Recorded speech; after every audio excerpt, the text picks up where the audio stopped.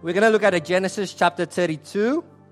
We're going to read together from verse 22 to verse 32. Okay?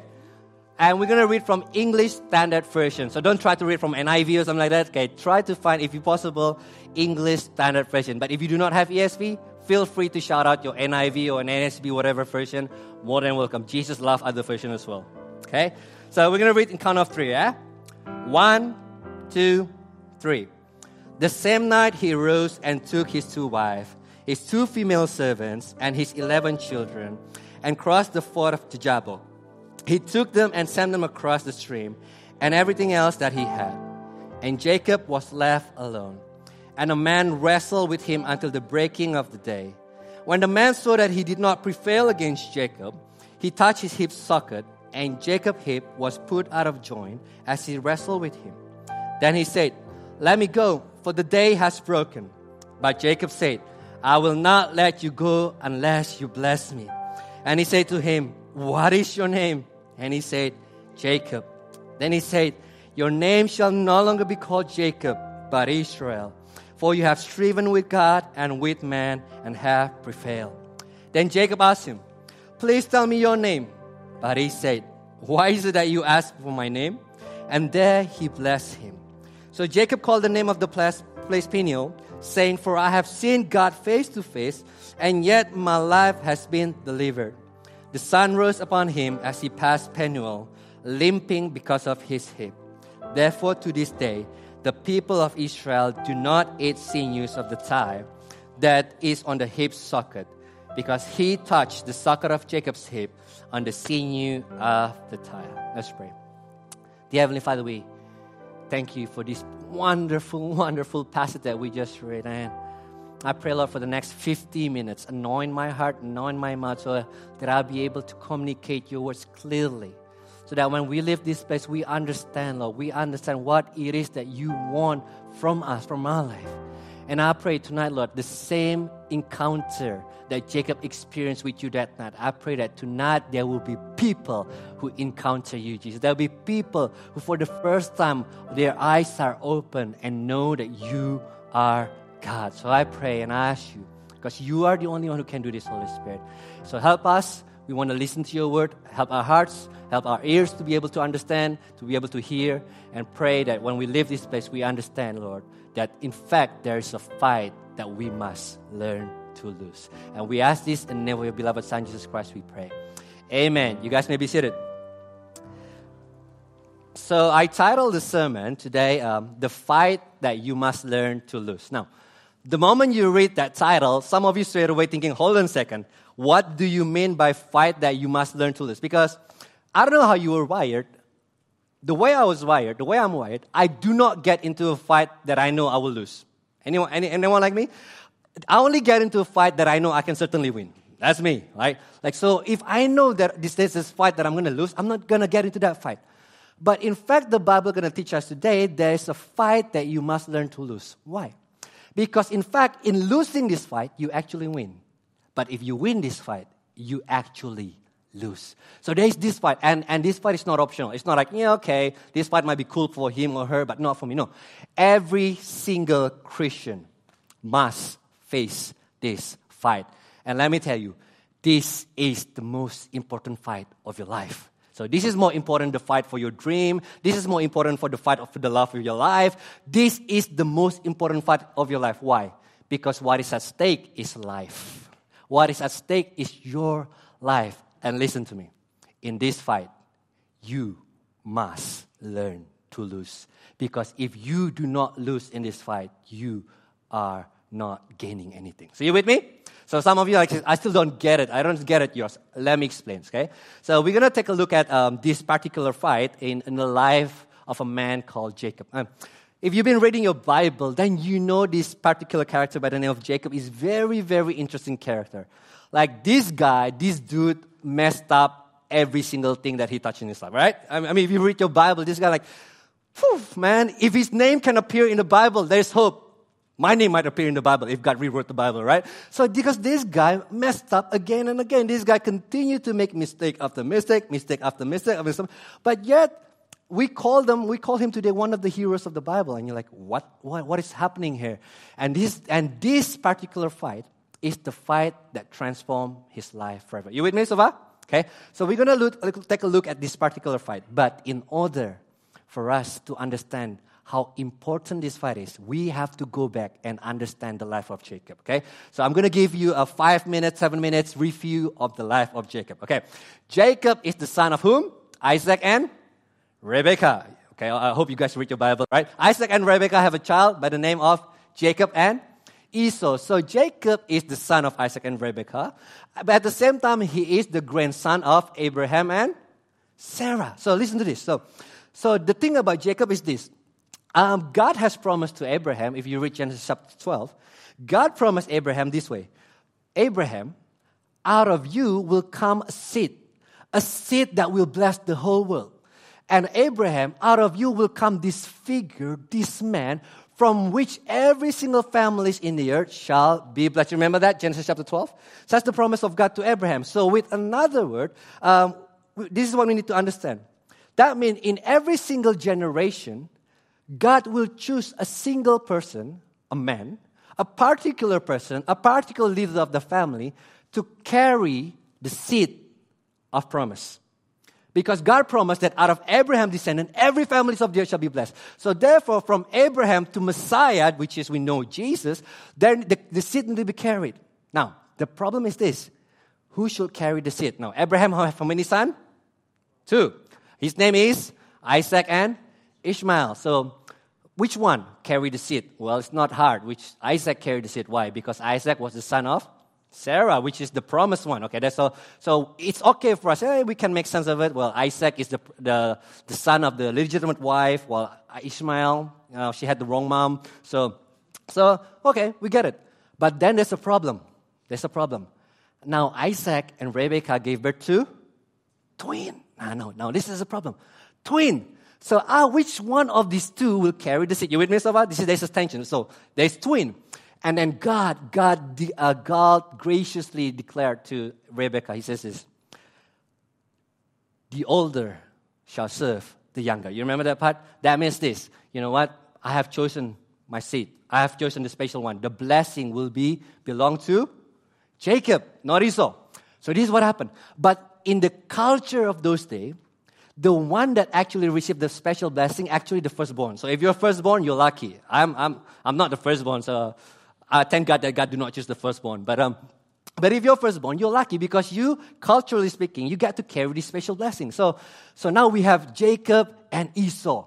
And God has chosen Jacob, but Esau was the firstborn. Now there's a tension here.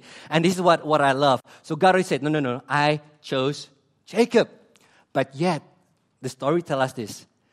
From the very moment Jacob was born, Jacob tried to wrestle Esau over the firstborn blessing. Now, I love it. So from the very moment they were come out of their mom's womb, what happened is Esau came out first. And then the funny thing, Jacob came out second, but Jacob holding on to his brother's leg, as if he's saying, come on, no, me first. He does not want to let go the right of being firstborn. I love the idea. So that's why his dad and mom are like, oh my God, my son is a wrestler. Let's give him the name Jacob, which means heel grabber. And another meaning of the name of Jacob is this, deceiver, liar. Now think about it. I don't get it. Why would anyone name their son a liar? Okay, think about it. Oh my gosh, your baby's so cute. What is his name? Liar. Right? So that's the way it works. So they name Jacob liar. But that is the story of Jacob's life. All of his life, Jacob continued to wrestle and continued to lie to get what he wanted. No. So long story short, what happened is, so now Isaac, even though he already heard from God that God chose Jacob, Isaac loved Esau. Now there's a tension now. Isaac loved Esau. Why? Because Esau was the man's man. Esau was macho. Esau loved to hunt in the wilderness. Like if Esau's favorite TV show is Man vs. Wild. Okay, this is like the man. But Jacob, he's a mommy boy. Like he liked to stay at home and watch MasterChef. That's what he likes to do. So we have this tension between the mommy boy and the man. And that's why Isaac loved Esau. But then Isaac also knew that God has chosen Jacob. So what Jacob did, because Jacob knew that his dad loved Esau more than him, Jacob cheated Esau of Esau's blessings. So one day, he pretended to be Esau. He knew the time has come for the father, for Isaac, to bless Esau. So he cheated Esau. So he pretended to be Esau. He's like, Dad, Dad, here's your firstborn. I come with the food that you asked for. And Isaac asked this particular question. Isaac asked this question. Who are you? And what did Jacob say? I am Esau, your firstborn. And with that word, Jacob stole Esau's blessing. And then after that, the Bible says, Esau became really angry and Esau wanted to kill Jacob. So what did Jacob do? Jacob ran to the house of his uncle Laban. And then he spent most of his life there. Now he ran for his life. Now fast forward a few years. Now in Genesis chapter 32, by the time we get to Genesis chapter 32, Jacob was extremely rich. Very rich. So throughout the years, what happened is this. So Jacob continued to wrestle to get what he wanted.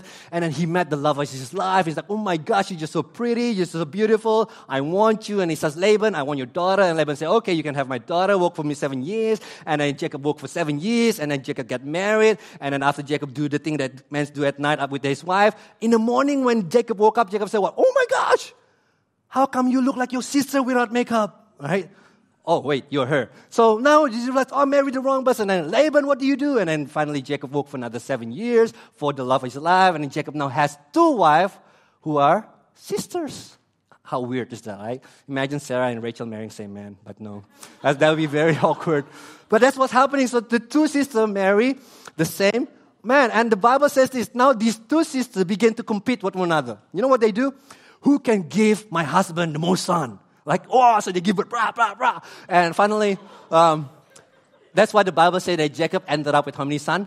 12 sons. That's a lot of sons, right? So because the wife compete with one another, who can give Jacob the most son? And so by the time we reach Genesis chapter 32, basically God says this, Jacob, time's up. I want you to go back to your homeland, Canaan. And by this time, Jacob was extremely rich. Jacob had everything that he wanted. Jacob was a con man above every con man. He's just extremely smart, extremely deceitful, and he always got what he wanted.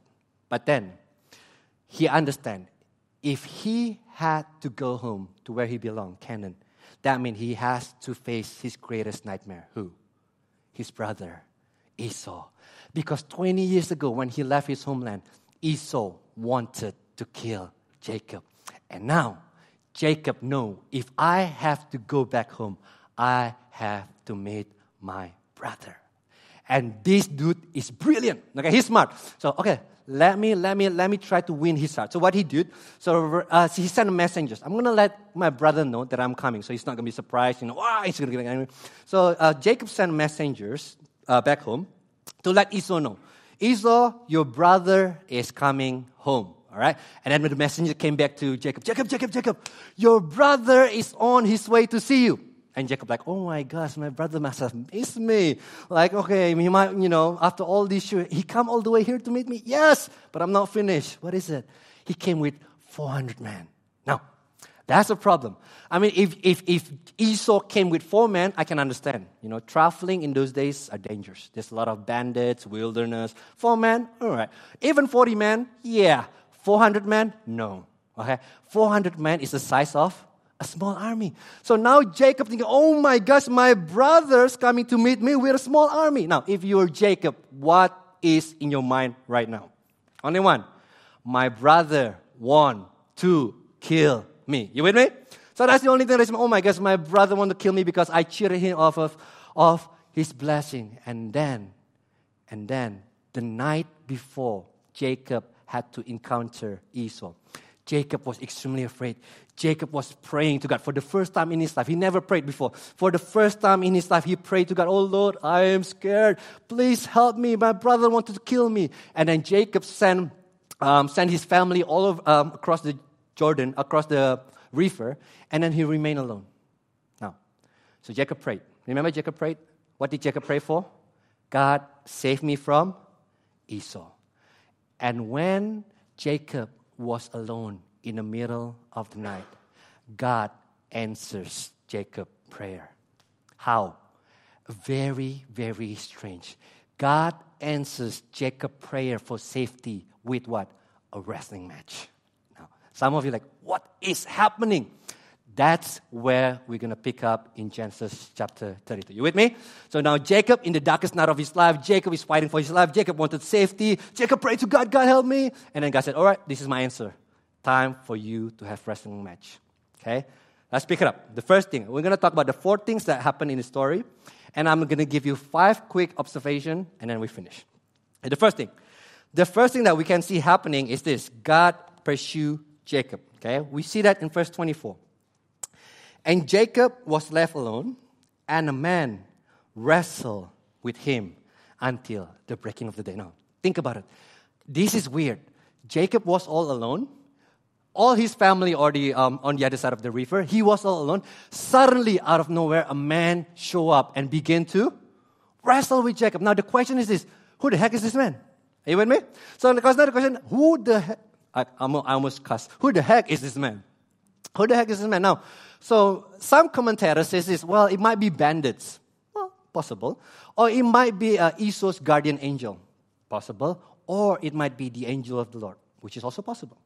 But yet, if we read the narrative of the story, then we know. Jacob's really clear. The story is really clear that this man is not ordinary angel. How do I know? Because this. First of all, it says this. I have the man, whoever the man is, he had to go at dawn. That means this. When the sun comes, he have to go. He have to go. Why? Well, if it's angel, it does not make any sense. Is that a vampire angel? Like does the angel does not like sunlight? Or maybe does angel have curfew? It does not make any sense. The only logical explanation is this. The man that wrestled with Jacob was none other than who? God. Okay, that's not a tricky question, by the way. Because why it's not a tricky question? Even Jacob mentioned that. If you read in verse 30, this is what Jacob said. So Jacob called the name of the place Peniel, saying what? For I have seen God face to face, and yet my life has been delivered. So we know, Jacob himself said, this is God. So we don't have to guess. We don't have to guess. This is, guardian angel. And no. We're clear. This is God. The man who wrestled with Jacob was God. My question, why did God wrestle with Jacob? Let me tell you the answers.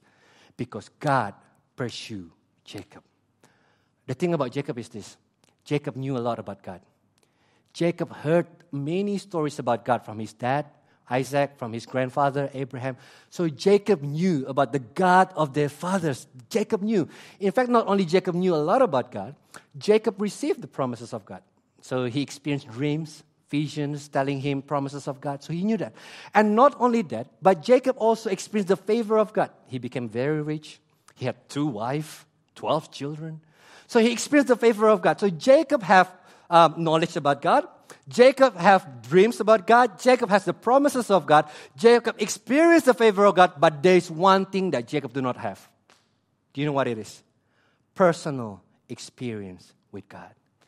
Jacob knew about God, but Jacob never experienced God. And that's the problem. And that's why in this story we find that God pursued Jacob. Why?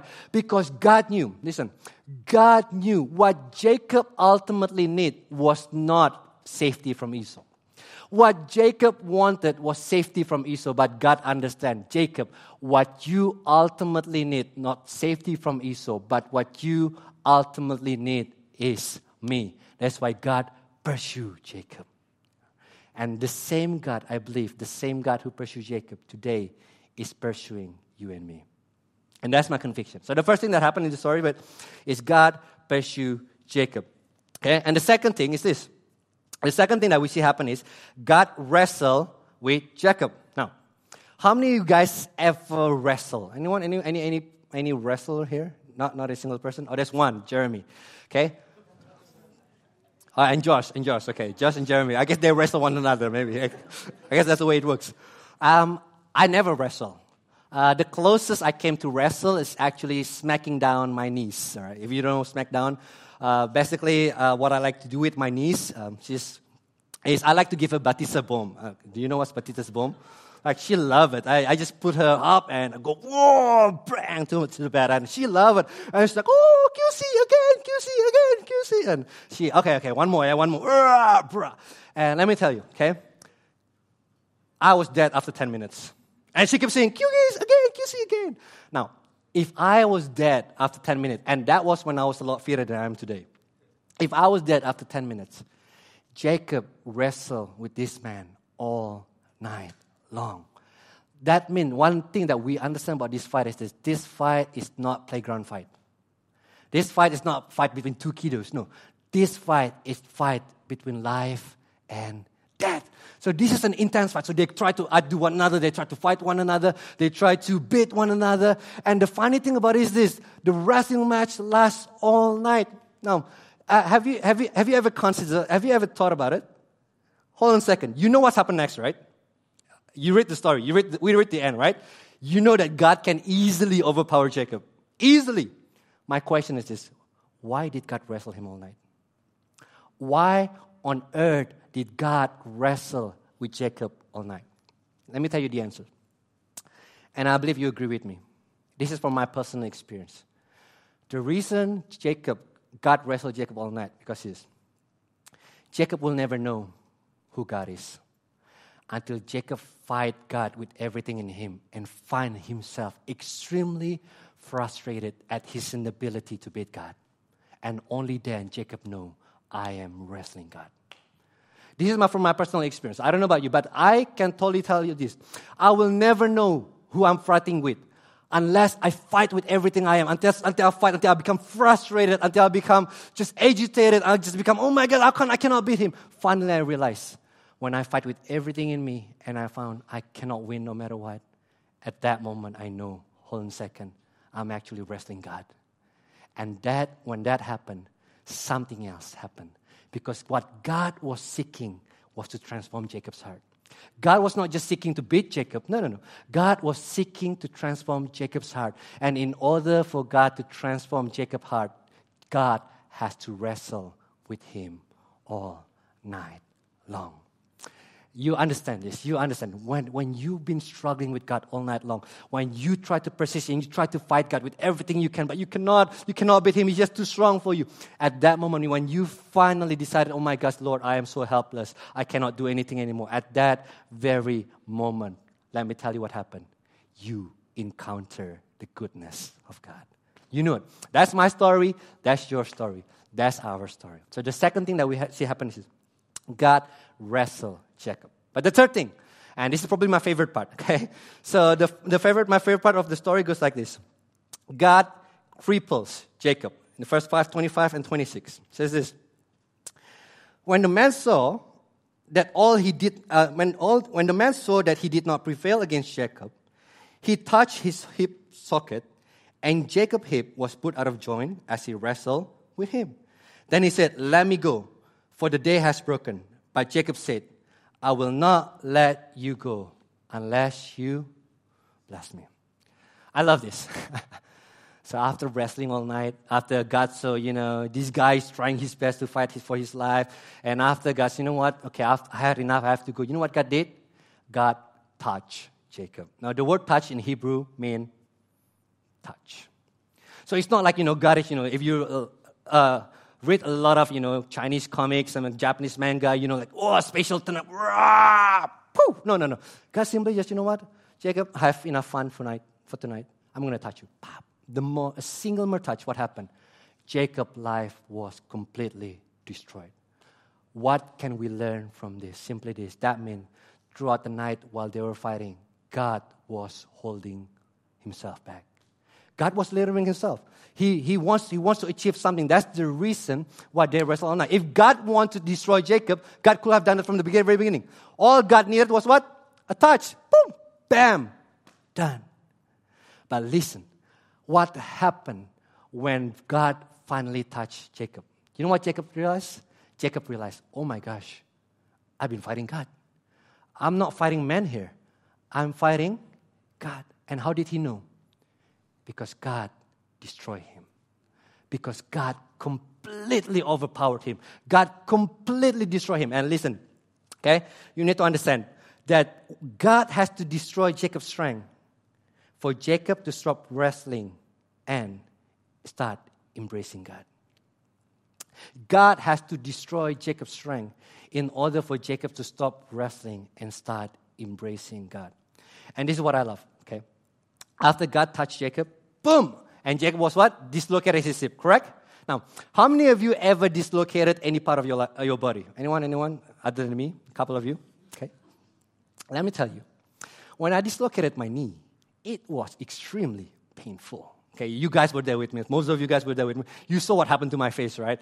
I cannot do anything besides sitting still for the next 1.5 hours. Why? Because a mere movement is enough to make me want to yell out and cuss at everyone there, okay? So, and there are a couple of guys, they try to be nice, and they say like, you know what? Why don't we lift you up and carry you inside the fan, okay? And then we're going to go to the ambulance or something like that. Let me tell you, that was a bad idea. Okay, if they do that, probably I lost my knee already today. Exaggeration. But it was extremely painful. Like, it was extremely painful to the point that if I just move a little bit, I want to yell. I can't do anything. Now, this is what happened to Jacob. Remember, Jacob was in so much pain.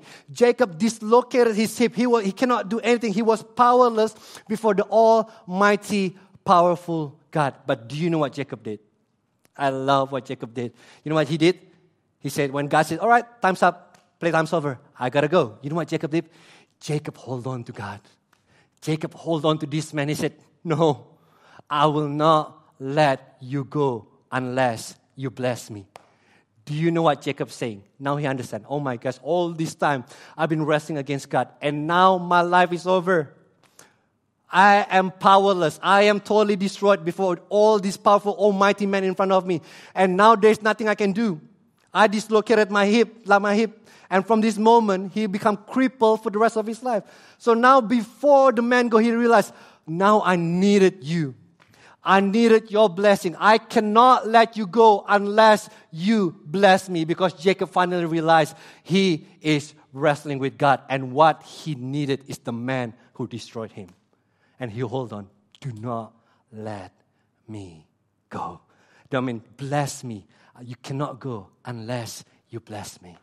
And then the fourth thing that happened in the story. God blesses Jacob. Verse 27 to verse 32. And he said to him, what is your name? And he said, Jacob. Then he said, your name shall no longer be called Jacob, but Israel. For you have striven with God and with man and have prevailed. Then Jacob asked him, please tell me your name. But he said, why is it that you ask for my name? And there he blessed him. So Jacob called the name of the place Peniel, saying, for I have seen God face to face, and yet my life has been delivered. The sun rose upon him as he passed Peniel, limping because of his hip. Therefore to this day the people of Israel do not eat the sinews of the thigh that is on the hip socket, because he touched the socket on Jacob's hip on the sinew of the thigh. No. So go back to the story. Okay? Now Jacob was holding to God, said, God, this man, I will not let you go unless you bless me. That's what happened. So now, I love it. The man smiled, and the man said what? What is your name? Now, when God asks you a question, let me tell you, God was not seeking information. Does God know Jacob's name? Definitely. That's the reason why God was pursuing Jacob. But when God asked Jacob for his name, God was not seeking a brand new information. What God wants Jacob to know is, Jacob, I need you to acknowledge who you were before me. So when finally God said, you know what is your name? You know what Jacob said? My name, I am Jacob. This is very similar to what happened to Jacob 20 years ago. Someone else asked Jacob, who are you? And what did Jacob say? I am Esau, your firstborn.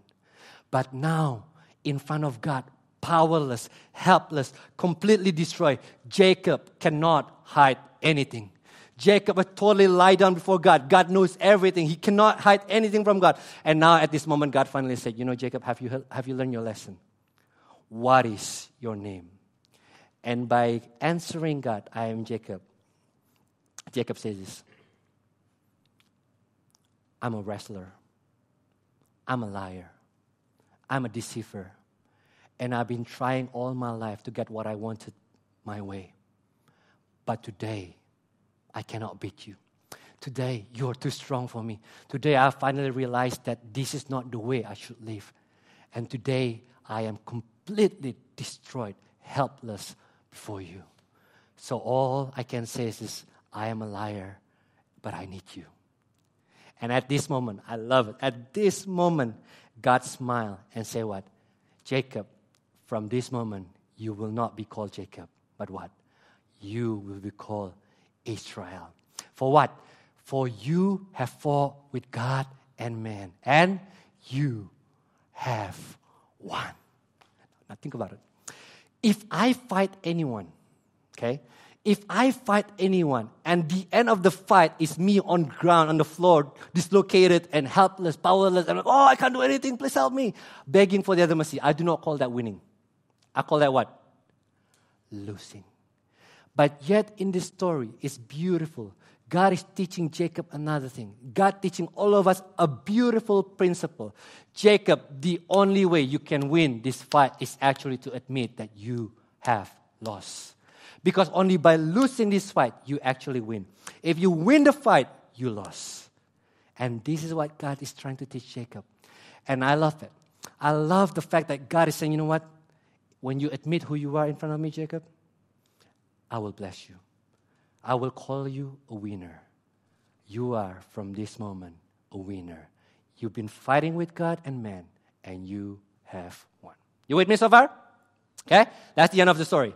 So if you ask me what's happened next, what happened between Jacob and Esau, my answer is read your Bible. Okay? But I want to give you 5 observations. Okay? What can we learn from this beautiful story? Because this is a story of grace. This is a story of God who pursued Jacob. Jacob did not deserve it. Jacob was a liar. Jacob was a deceiver. But God pursued Jacob. And God not only pursued Jacob, God wrestled with Jacob. God fight with Jacob. And not only fight with Jacob, God crippled Jacob. Why? In order to bless Jacob. So, what can we learn? 5 things. The first thing that we need to learn is the first observation is this. We must know God personally. Okay? And this is my concern as your pastors. There are many of us who experience God in the church. And that's valid. There are many of us who experience God in the church. So when we gather together with brothers and sisters, we joy, we jump, we're excited, we experience, oh, Jesus is alive. And we enjoy church experience and communal experience.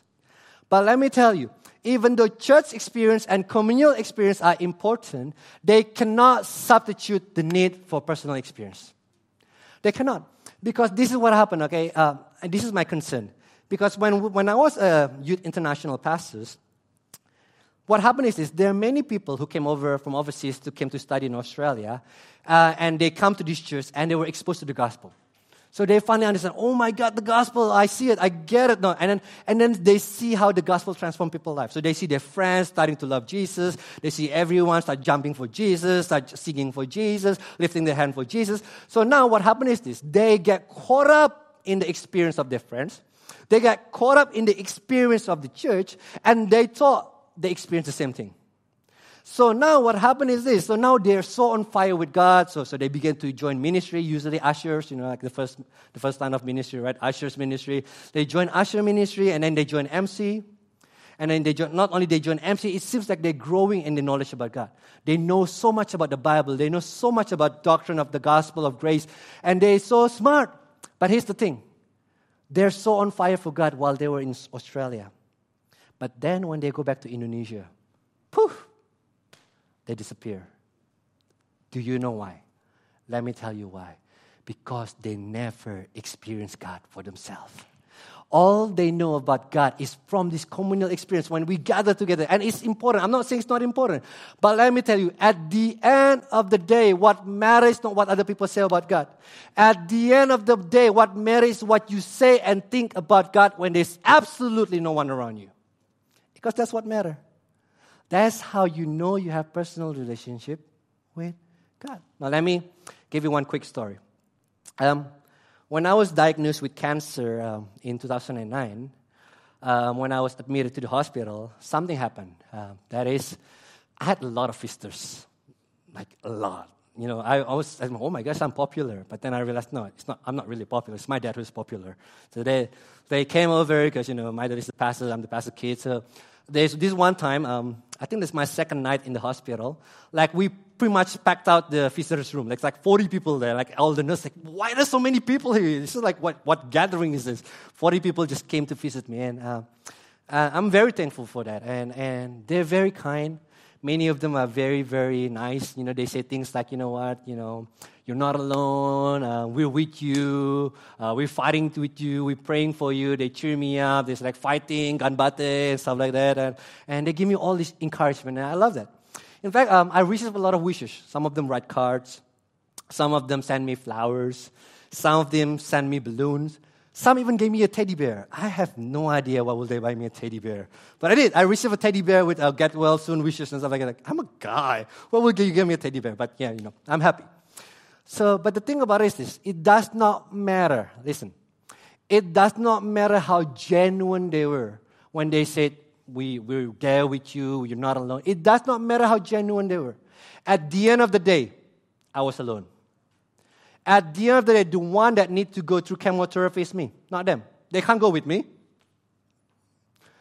I have to experience it myself. And listen to me. If my experience with God is based on church, if my experience with God is based on communal experience, that night, when I have to face chemotherapy, my faith will not survive. Only personal experience with God will allow you to experience, to go, to survive through the darkest night of your life. So one thing that we understand from this fight is we must know God personally. Second thing, okay? The second thing that we see happen in the story is this. We need to recognize our main problem. All of us were born as a sinner. All of us. That means this. You and I are by default, we do not want the thing of God. By default, we want things that please ourselves. Can we agree on that? By default, we want to please ourselves. We do not want to please God by default. But yet, what happened is this. God pursues us. And when God pursues us, that means this. We have to choose whether we want to follow our own desire or God desire. And the thing about it is this. God will fight with you intentionally. Why? Because you need to understand your main problem in life is God. Because you refuse to trust God and you wrestle with God. Okay, let me prove it to you. Two things. Try to think about one of the greatest regret in your life. Okay, if you're over 30, you have a lot. But if you're under 20, you probably have one or two. But just one. Just think of one of the greatest regret in your life. Can you think of one? Okay, done? Let me tell you what happened. You wrestle with God. You know what God desires. You know what you desire. And those two collide. And what happened is this. You keep fighting God. You keep wrestling with God all night. But at the end of the day, you decided, I'm going to go my way. Let me tell you. Isn't that what happened? Isn't that what caused one of the greatest regrets in your life? Because you choose to win. But also, think about it. Now, think about one of the most transformational moments in your life. Okay? I hope you have one. Think one of the moments in your life where you know that you grow the most in your love with God, where you grow the most in your walk with Christ. Think about one. Let me tell you what happened. You wrestle with God again. You wrestle with God all night. You try to have your way, but you just somehow cannot beat God. You continue to wrestle. You continue to wrestle to the point finally you say, you know what, God, I can't do this no anymore. I surrender. I lost the battle. And let me tell you, when that happened, you are being transformed by God. Am I right? That's what happened. And that's the reason we need to understand that our main problem in life is not Esau. We like to think that our main problem is Esau. If you just get rid of Esau, if you just give me safety from Esau, then my life will be okay. But God says, no. Your main problem in life is because you refuse to trust me. You refuse to submit to me. You continue to wrestle. That's your problem. So we need to understand, if you're wrestling today, you need to understand that your main enemy is God. And the only way you can win is by losing the fight. And the third thing, the third observation that I want to make is this. Embrace the touch of God. By the touch of God, I do not mean, when God make you cry when you praise and worship. That's called a touch of God. But what I mean by the touch of God is this, when God finally cripple you. When God finally decided to touch you and you're completely destroyed in front of God. You're completely helpless before God. And let me tell you, that is the grace of God. Because until you come to the point where He destroys you most of the time, you will never, ever surrender to God. And that's why God in His goodness, He has to touch you.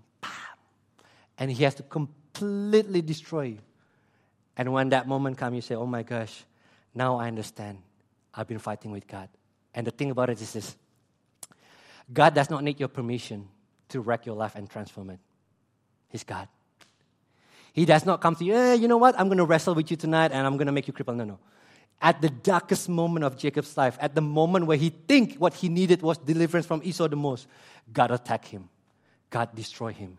God crippled him. But at that very moment, something else happened.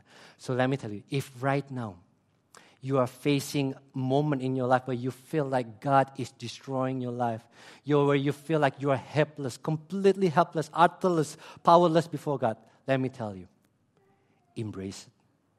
Because that means God is about to do something amazing in your life. Which led me to the fourth observation.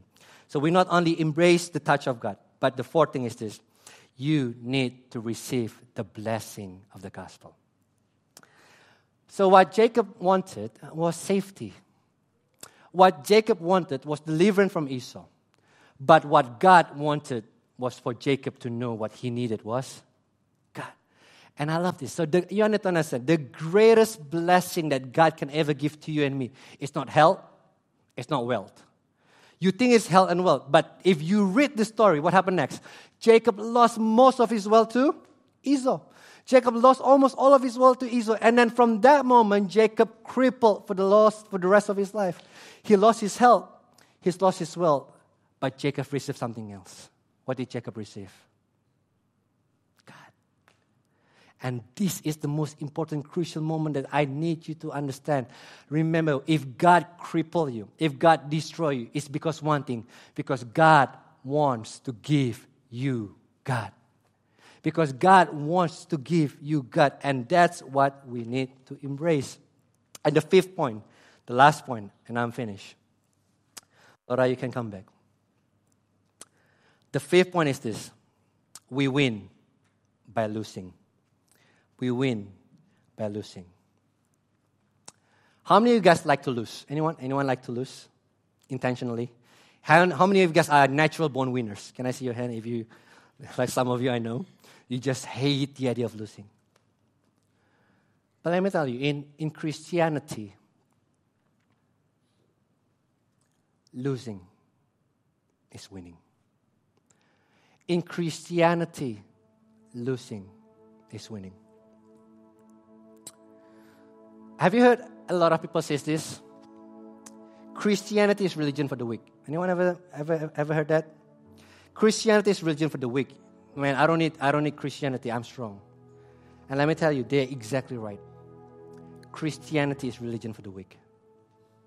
It's because only when you understand that you're weak, then you understand that I need the grace of God. It is only when God completely destroys you, you finally understand what I need in life is God. And that's Christianity. That's Christianity. See, listen, God do not need strong Christian. God does not want strong Christian. What God wants is a weak Christian who know that their God is strong. That's Christianity. That's why Paul says this. God, your strength is made perfect in what? In my weakness. That's Christianity. So if people tell you, you know, Christians is religion for the weak, don't hate them. Embrace them. That's exactly right. Let me tell you, I am extremely weak. I am extremely sinful. I am extremely hopeless. But let me tell you about my God. He's extremely majestic. He's extremely good. He's extremely holy. And He made me His. That's all I need to know. When I am weak, His strength made perfect. That's Christianity. That is the story of the gospel. That is the story of Jacob, where Jacob win by how? By losing. The moment Jacob lost the battle, God looked at him and said, Jacob, you have won. And the moment, if Jacob continued to strive, if Jacob continued to fight, Jacob lost.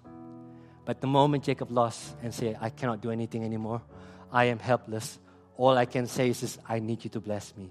At that moment, God says, Jacob, from this moment, your name changed. You have wrestled with God, and you have won. Your name will be Israel. I give you a brand new identity. And let me finish this way. There's one mystery in the story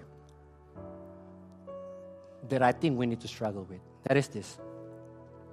How can a holy, good, righteous, sovereign God look to Jacob, the deceiver, the sinner, the liar, and say, you are a winner? It does not make any sense. How can a good and holy and righteous God look at this sinful man, look at this liar, look at this deceiver, look at this man who had been wrestling all of his stuff to get what he wanted, and God declare, from this moment, you are a winner? It does not make any sense. For me, it does not make any sense. And I try to, get my head around it, and I cannot until I read one of what Timothy Keller wrote. Okay, Timothy Keller says this: God made himself weak. Okay, and for some of you, what does it mean? Let me explain to you. I recently went on a trip to Korea with my friends and his family. And my friend, he had two daughters. Well, not had, have. He have two daughters. One is 4 years old and one is 6. Okay, they are very. If you know about kids those days at that age, they are very energetic, right? They can't stop running. They just want to play all the time. And I guess I realize now why my friend asked me to come to Korea, because he needed a babysitter, right? So I came to Korea with him, and so most of the time I get to play with his two daughters. And one of the things that they like to do is they like to arm wrestle with me. Okay, so they do 2 against 1. Okay, uncle, arm wrestle 2 against 1. So it's just me against 2 girls. Now, how many of you know? Yeah, I can easily overpower them. It does not matter how energetic they are. It does not matter how strong they are. I can easily overpower them and beat them in arm wrestling. Okay? That's big enough to beat them, right? Even though I haven't been to gym for a while. But that's big enough. So I can easily kill them. Like, it just take me 1 second, bam! But I didn't do it. Why? Because my friend paid for my trip. That's one of the reasons. But my main reason is this. If I do that, okay, uncle, let's do arm wrestle, and they 2 against 1, and I just destroy their arm in 1 second, what will happen is they will hate me, right? They will hate me, like they will not want to play with me anymore. But I didn't do it. Why? I let them play. I let them try to beat me. I let them act as if I'm weak. I made myself weak. Why? In order to win their heart. In order to win their heart. And this is what God does to us. Do you know that what happened to Jacob, is the story of the cross? Because what did God do at the cross? At the cross of Jesus Christ, God made himself weak. God took the form of a man. He became weak like us. He became one of us. But what did God do? God suffered the full punishment of God's wrath. So the only reason God can bless Jacob is because God cursed someone else's. The only reason God can bless us who deserve a curse, because someone else's who deserve blessing has been cursed. And this is the story of the gospel, my friend. What did God do? God became a man. He took the full anger of God. Not just a touch. He took the full omnipotent power of God at the cross. God unleashed hell at the cross. God unleashed his anger at the cross. Why? So that in order for you and me today who believe in Jesus Christ, we receive the blessing of God. This is what Timothy Keller said. I cannot say it better than him. He says, Jacob held on at the risk of his life to get the blessing for him. But Jesus held on at the cost of his life to get the blessing for us. Do you know what he said? The only reason today that you and I have the blessing of God, the only reason that Jacob the liar can be called Jacob the winner, is because a winner, the true winner, has been cursed at the cross. If you and I today can have eternal life and be called son and daughter of God and receive the blessing of God is because Jesus made himself weak and took on the punishment of sin. Let me close this way. Some of you today, you're wrestling with God. Some of you today, you are struggling with God. There's things that you want and there's things that God wants, and they're collided. And you continue to fight, you continue to fight, you continue to fight. But let me tell you, my friend, it's time for you to learn how to lose. It's time for you to finally say, Lord, have your way in me. I surrender. And for many of us, in fact, for some of us in this place, God already crippled you. God already touched you. So now you're at the point in your life where your life is completely destroyed. You're completely helpless before God and you don't know what to do. You are just, God, I do not know how to survive without you. God, I'm just completely destroyed right now. And let me tell you, my friend, right now, God is smiling because He's ready to ask you one question. What is your name? And the moment you confess, here I am, Lord, I'm Yossi, a sinner, a rebel, who always want to have my way, but I'm helpless. I'm completely helpless before you right now. At that moment, God said, it's time for me to give you a new name. Let's pray.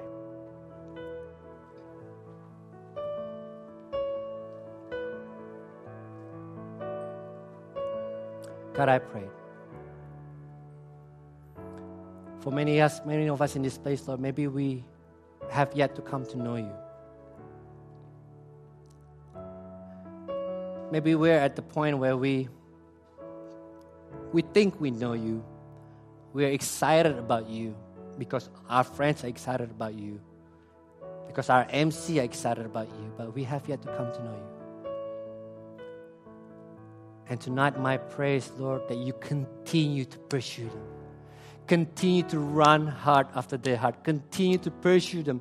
In fact, not only pursue them, Lord, continue to fight with them. Pick a fight with them. Cripple them. In order for them to finally see your beauty, your grace that you want to give to them. That you want to give them you. And for my friend in this place, God, maybe we're struggling. Maybe we've been wrestling with you for some time, maybe for days, maybe for months. We've been in a wrestling match against you. Pray tonight, Lord, I pray. Tonight we'll be able to say it's time for us to finally say, Lord, I can't. I lost. For in losing the battle, we won. We win. And for many of us, maybe tonight, Lord, we're in a position where we're already completely destroyed before you. We're completely helpless before you. And my prayer is that tonight we admit our name. We admit our condition before you. We admit our helplessness before you. But we want to say, like Jacob, I will not let you go until you bless me. And today, because of the cross of Christ, you say, I want to bless you. God is more than ready to bless you when you surrender to Him. So I pray for my brothers and sisters in this place. May we be a generation who know that in order to win, we must learn to lose. And I ask this in the name of your beloved Son, Jesus Christ, we pray. Amen. Let's stand to our feet as we worship.